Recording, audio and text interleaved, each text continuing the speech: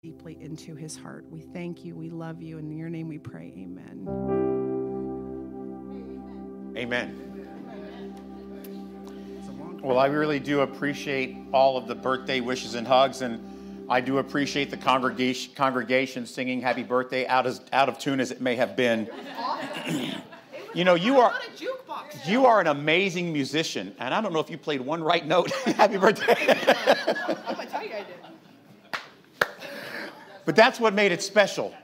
No one will ever hear happy birthday like that ever again. Jeff just said, he said the hardest song we played today was happy birthday. My goodness. My goodness. It's good to be here today as we start the holiday season. A reminder, next week, please make it as much of a priority as you can to be here together to celebrate the Lord's table together. At Grace Life, we like to make this an event. We don't want anybody to walk in the building, oh, cool, Lord's table. We feel like it's a much more somber, important opportunity to fellowship and worship God together. So we're going to do that next week. We're also the beginning of Advent next week. And so those are things coming up. You'll hear soon about the Christmas Eve service that we have coming up soon as well on Friday evening of that week. So let's go on to the sermon for this week. I've entitled this week's message, Preparing for Trouble. So preparing for future trouble is a very important priority for many people. As a matter of fact, doomsday prepping is a multi-billion-dollar industry. I mean, they've got these guys, they have these full kits. You know, they got portable toilet. How awesome is that? You see that? And the food, the meals ready to eat, the water tablets, you could turn like sewage into drinkable water with these tablets. Now, I'm not going to try it, but that's what they say, right? Be good to know if you had to. You know, and look at this family. That's incredible. They got full doomsday kits for sale to prepare for any future trouble. They sell particularly doomsday kind of prepper, end-of-time structures and supplies. And I just want to tell you secretly, I want them all. Not because I'm afraid of the end times or anything like that. It's just really cool stuff, man, the way they package it. And it's like they've got these pocket knives that have 37 different functions on one side and 20 on the other. It's amazing, right? And so, but with that in mind, like when you are warned that there's something you need to prepare for, some sort of potential trouble or disaster, are you like a sense of urgency person, or are you like a procrastinator? So like in Florida, we get when hurricanes approach, do you just like go to Walgreens and buy 4 bottles of water? Is that how you prepare? Or do you buy a generator and food for a year? Which do you do? Like you go and wipe out you don't even eat green beans, but you'll leave 30 cans of green beans for a hurricane and put them in your... What about like apocalyptic predictions? They're all over the place, right? There's theories. Are you a person who takes apocalyptic theories seriously? I'm not saying there's anything wrong if you do, but what about biblical warnings? Like, you know, the end of all things in today's passage, the end of time. Should we take these things seriously or just leave them for tomorrow? You know, I have some really good friends who are excellent preppers. And I'm going to make sure they stay friends. I don't want to prep. But I know they love me, so. See, when it comes to preparation for trouble, it is very important. You could prepare and not be prepared, right? Because you have to know the priorities. You have to make sure the right things are your right focus when it comes to preparing for trouble. How are you doing when it comes to being prepared for times of spiritual crisis? Or maybe even end-of-life crisis. What is the most important thing as Christians that we should be doing right now, today, to prepare ourselves spiritually for trouble? Let's look at the passage we have today in 1 Peter chapter 4, 6 through 11. For this is why the gospel is preached, even to those who are dead, that though judged in the flesh, the way people are, they might live in the spirit the way God does. The end of all things is at hand. Therefore, be self-controlled and sober-minded for the sake of your prayers. Above all, Keep loving one another earnestly, since love covers a multitude of sins. Show hospitality to one another without grumbling. As each has received a gift, use it to serve one another as good stewards of God's varied grace. Whoever speaks as one who speaks oracles of God, in other words, whoever teaches. Whoever serves as one who serves by the strength of God, strength that God supplies, in order that in everything God may be glorified through Jesus Christ. To him be glory and dominion forever and ever. Amen. Look at the historical part of this passage. What about man? What happened? What did he do? I want to talk about the fact that Peter is warning them that there is danger coming. So these were, in fact, I don't know if you realize this, they were first century preppers in many respects. Over the last 15 weeks or so, I've been reminding you every week about the intense suffering and persecution these first century Christians were enduring. Suffering and persecution so bad, it sort of embarrasses us as the American church as to what we allow get into our way of worshiping God. I mean, Christians, especially in America, gripe about how hard life is. What they had was far worse. Nero was targeting them on a personal level for their faith. We've outlined some of the brutal things he was doing to Christians. You would think that with the death of Nero in 68 AD, a little bit after the time Paul was killed and Peter, the persecution of Christians would begin to soften, right? But after Nero died, things would get a lot worse for the first century church on a whole new level. This new level of persecution would become, instead of being personal, it became more institutional. It would take on a whole new focus, and it was much more dangerous to be a Christian in the new regimes than it was under Nero. Peter was warning them, things are about to get worse. There is a looming crisis coming, and you all need to be ready. There was this siege on Jerusalem in 70 AD after Nero killed himself. The emperorship is unstable. There are several emperors that would only last a couple of months.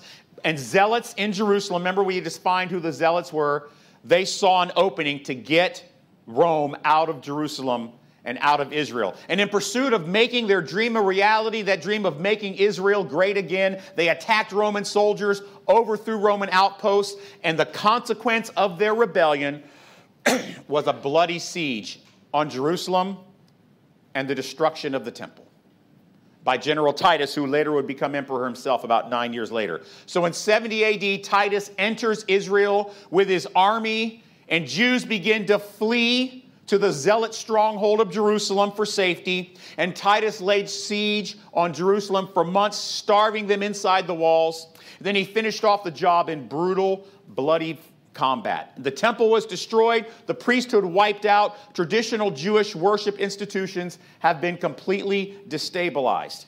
And now we see a problem here that their unity within the church is at risk. The fall of Jerusalem had caused a whole new set of challenges for the first century church between Jewish and Gentile believers. Because of 30 years of apostolic warnings that this event was coming, and we'll remind you of that later, many Jewish Christians fled to regions like this one, the one where Peter is writing to. Now you have gatherings of believers that is more diverse than ever before, with both Jews and Gentiles worshiping together. It sounds good, right? But here's the problem. Nostalgia and grief and desire for these Jewish believers who have lost their worship culture drove them to force the incorporation of Jewish traditions into the church. But Gentile believers don't want to be associated with Jerusalemite-type Judaism.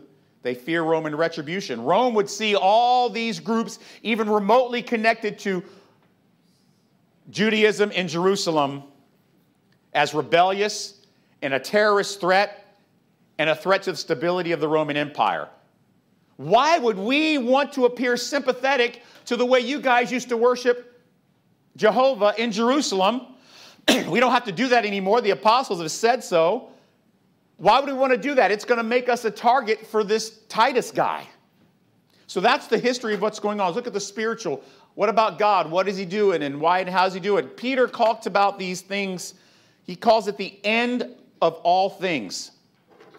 Do you guys remember in the Gospel of Mark, when we did our study, it was 11 years long, felt like it. There were these warnings from Jesus. Look at verse 6 of today's passage. Look at this. For this is why the gospel was preached, even to those who are dead, that though judged in the flesh, the way people are, they might live in the spirit, the way God does. The imminent return of Jesus, of course, is a well-established teaching throughout the New Testament. And I believe in that. But that is not what Peter is referring to when he says the end of all things. He's actually referring to Jesus' prophecies in Mark 13. We studied that in our Mark series, and if you want to go back and watch, I'll actually drop these links in the YouTube episode later this week, but it was in Mark sermons number 61, 62, 63. And in that, we detailed these incredible, unbelievable, stunning predictions. If you want a refresher, go back and listen and watch so you can get the full benefit of today's incredible theology. These stunning prophecies are, in fact, some of the most problematic ancient texts for anyone who might claim that Jesus doesn't exist or that God doesn't exist. They are undeniable prophecies that were fulfilled 40 years later in incredible detail. Archaeology proves Jesus said it 35 to 40 years earlier, and they came true. Jesus warned of the pending judgment on Jerusalem and the temple for their failure to do what? Keep the two greatest commandments. Love the Lord your God with all your heart, all your soul, and all your mind. And the second commandment is just like the first. Love your neighbor just as you love yourself. And that's what Jesus was prophesying. And that is the warning that Peter is saying. This generation, Jesus said, all these things that I predicted in Mark 13, all these things will come to pass before this generation is gone. Did you know, this is fascinating, did you know that first century apostolic preaching wasn't just about the cross? About Jesus died for your sins and resurrected. Also, every time they would preach the cross, they would say, now listen, once you follow Jesus, be aware he made this prophecy that in 35 years before this generation passes, Rome is going to destroy Jerusalem and the temple. Don't run to Jerusalem. Run for the hills. Every time they preached, they would preach this along with the gospel. And for 30 years, the apostles warned Christians not to flee to Jerusalem when everyone else did. He said this generation will not pass away. And all this time, the first century church has been growing and serving and loving and waiting and preparing for the fulfillment of Jesus' prophecy. In fact, daily life for believers living in and around Jerusalem had very much an element of readiness and preparation to flee at a moment's notice. It's been 35 years. Peter's seen a lot of things, and he knows his generation is ending. He knows the day is coming. And when that day comes, the church, he says, listen, when that day comes and all these people flee, all the Christians flee Jerusalem, flee the stronghold, and run for the hills, the church is going to face a whole new set of problems, and things are going to get even harder than they are under Nero. And what is the warning? He says, above all else, Peter wants them to be prepared beforehand for the potential divisions and the conflict and the persecution that might ensue because of Rome. Peter says, above all else, be ready. Be disciplined, sober-minded, self-controlled. And what exactly did he mean by all that? What does it look like? He's not advocating for them to be doomsday preppers. He's not advocating for them to get an army together to fight the power. Remember, he's already talked about the fact that we must be in submission to our government. Remember that? So it's not that. Peter's preparation priority above all else is this: to be ready in this way, to be disciplined, to protect your love and peace and unity within yourselves above all else. Love one another in every way possible. In prayer, love one another emotionally, love one another financially, love one another spiritually, love one another by spending time together. More on that part later. He says, whatever gifts and talents you have, if you're a teacher, continue to teach. If you're a server, keep continuing to serve. Use those talents to continually love and build up the body of Christ in this incredibly important unity. If you are one who serves, do it. If you're a teacher, teach. And you know what? They did. It wasn't easy. You know the best example of the relentless efforts to preserve and unity displayed for us is how they preserved the New Testament.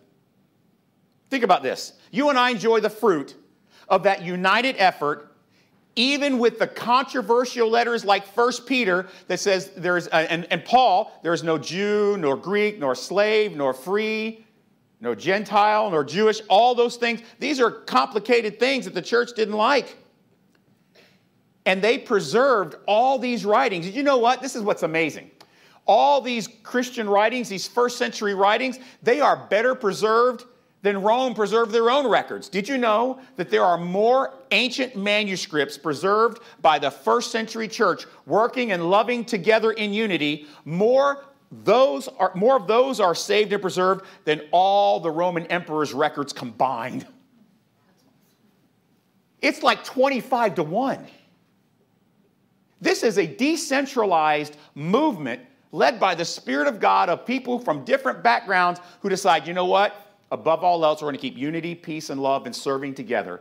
And we're going to preserve not only the church, but the records of the apostles who have been preaching and teaching this the whole time. It's like 25-1. There are 750 documents related to Nero. There's 750,000 related to Jesus. Think about that. Let's look at the personal. What about us? What are we supposed to do with this passage?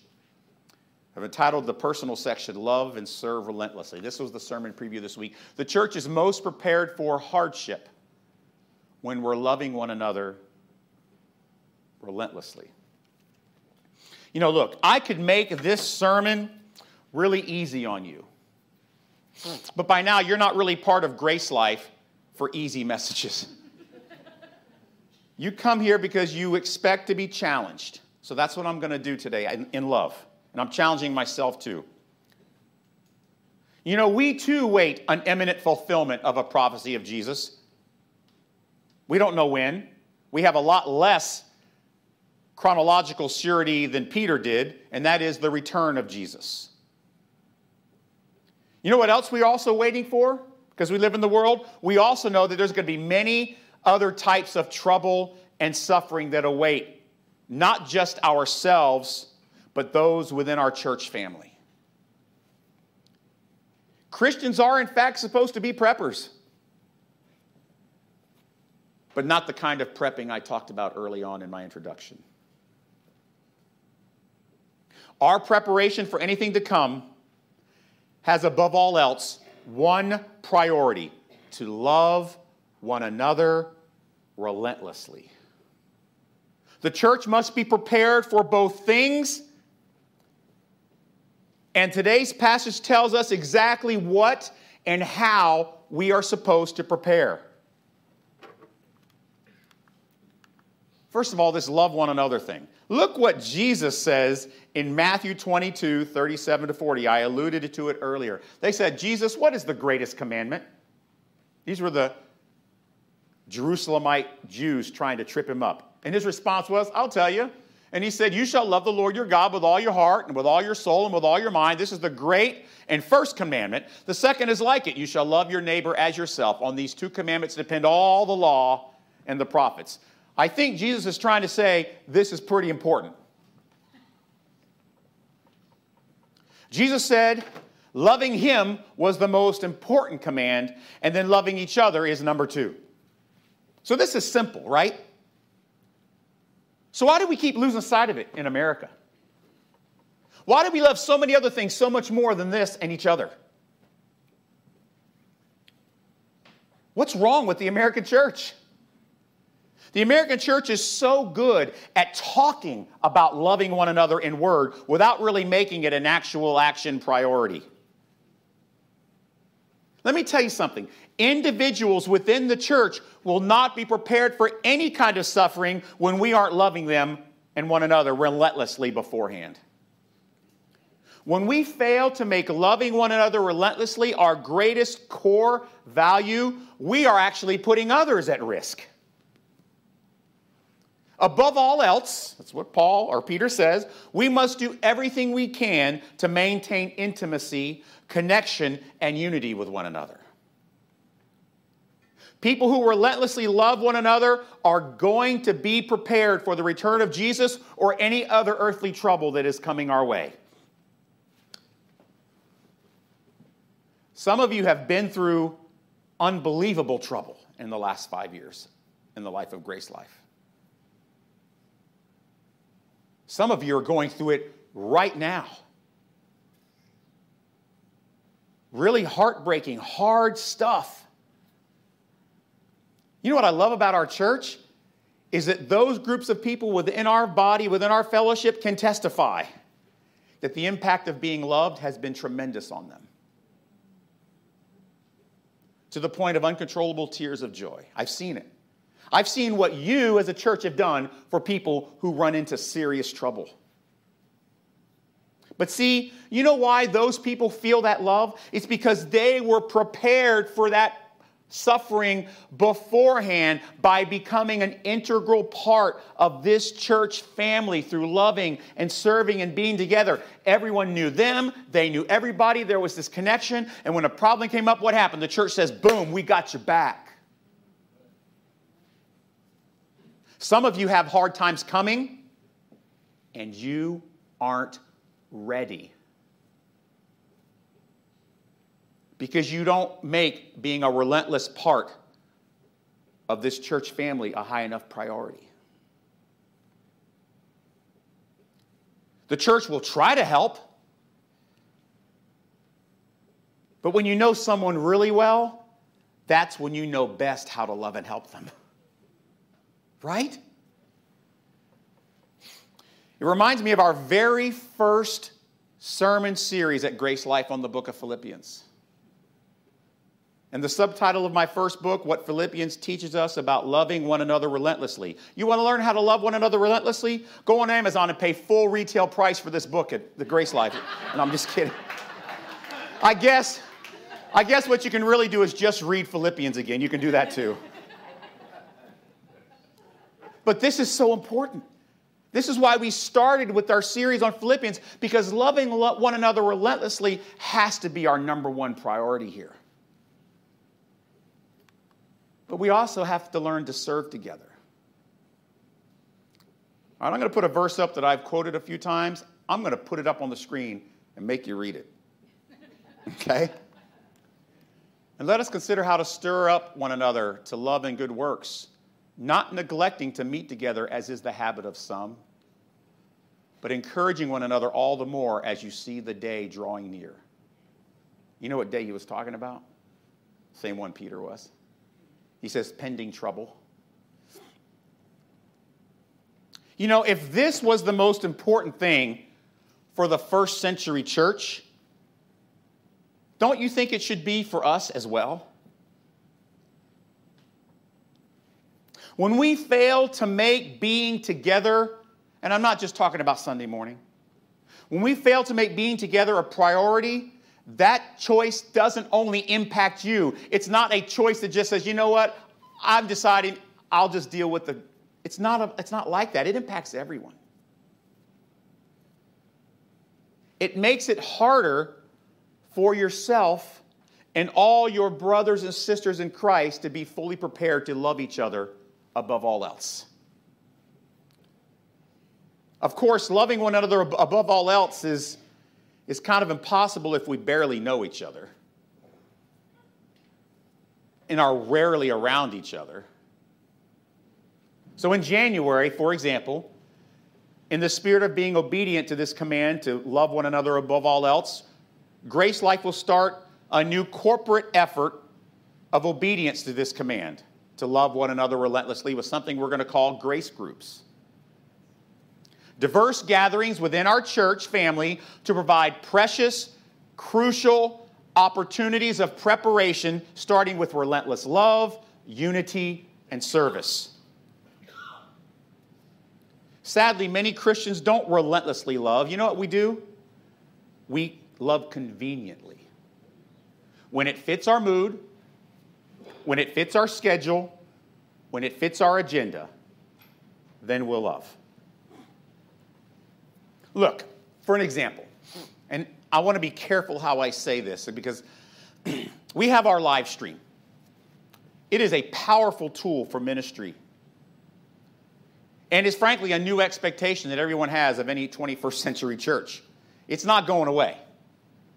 It is a wonderful thing. And some of you have desperately needed it. So you know what we did when COVID hit? We've invested tons of time and probably about $15,000 to $20,000 creating a quality virtual worship space.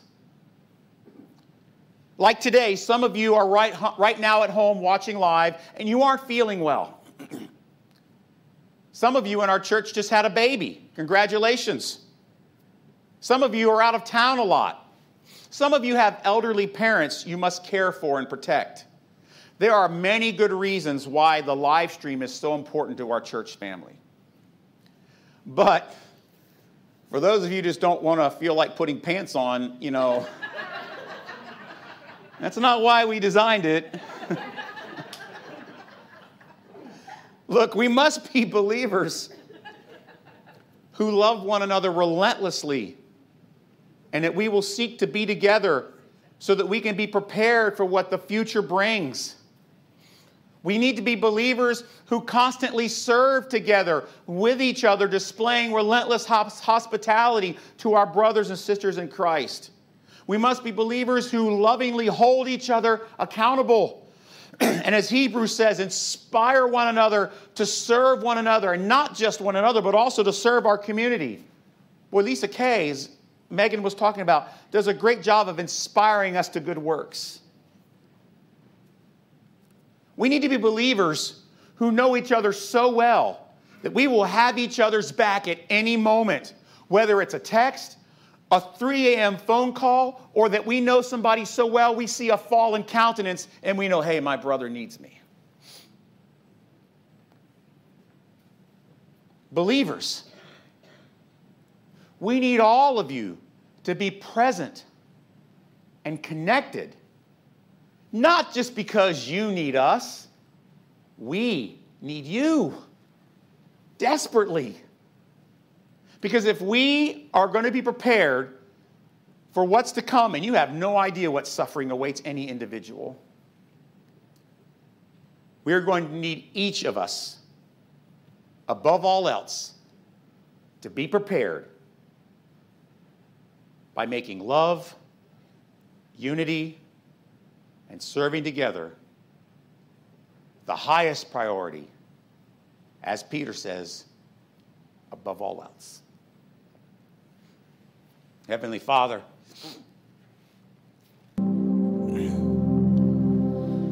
we need to learn how important it is to prepare for hard times by loving one another relentlessly. We thank you for the example of the Philippian church and how they loved Paul, how Paul loved them. We thank you for the example of the first century church that even though all their cultural differences could have caused all these conflicts, they came together for the important task of keeping the movement of Jesus going, along with all the writings and teachings of the apostles, in ways that ancient world then couldn't even think about doing. What a miracle that was. We need to, as a church family, learn to love one another, to not forsake being together, so that we know each other so well, we know in an instant when there's a man down or a woman hurting, so we can rush in and fill that void of pain with love and support and encouragement. Jesus, help us to know what things in life have become more important than loving one another above all else, and enable us to make the changes necessary so that we can be ready for trouble. In Jesus' name, amen. Love you guys. This is a great fellowship of believers. We've done a lot of incredible things for other people and for each other, and it's just beginning. Have a great week. We'll see you next Sunday for Lord's Table.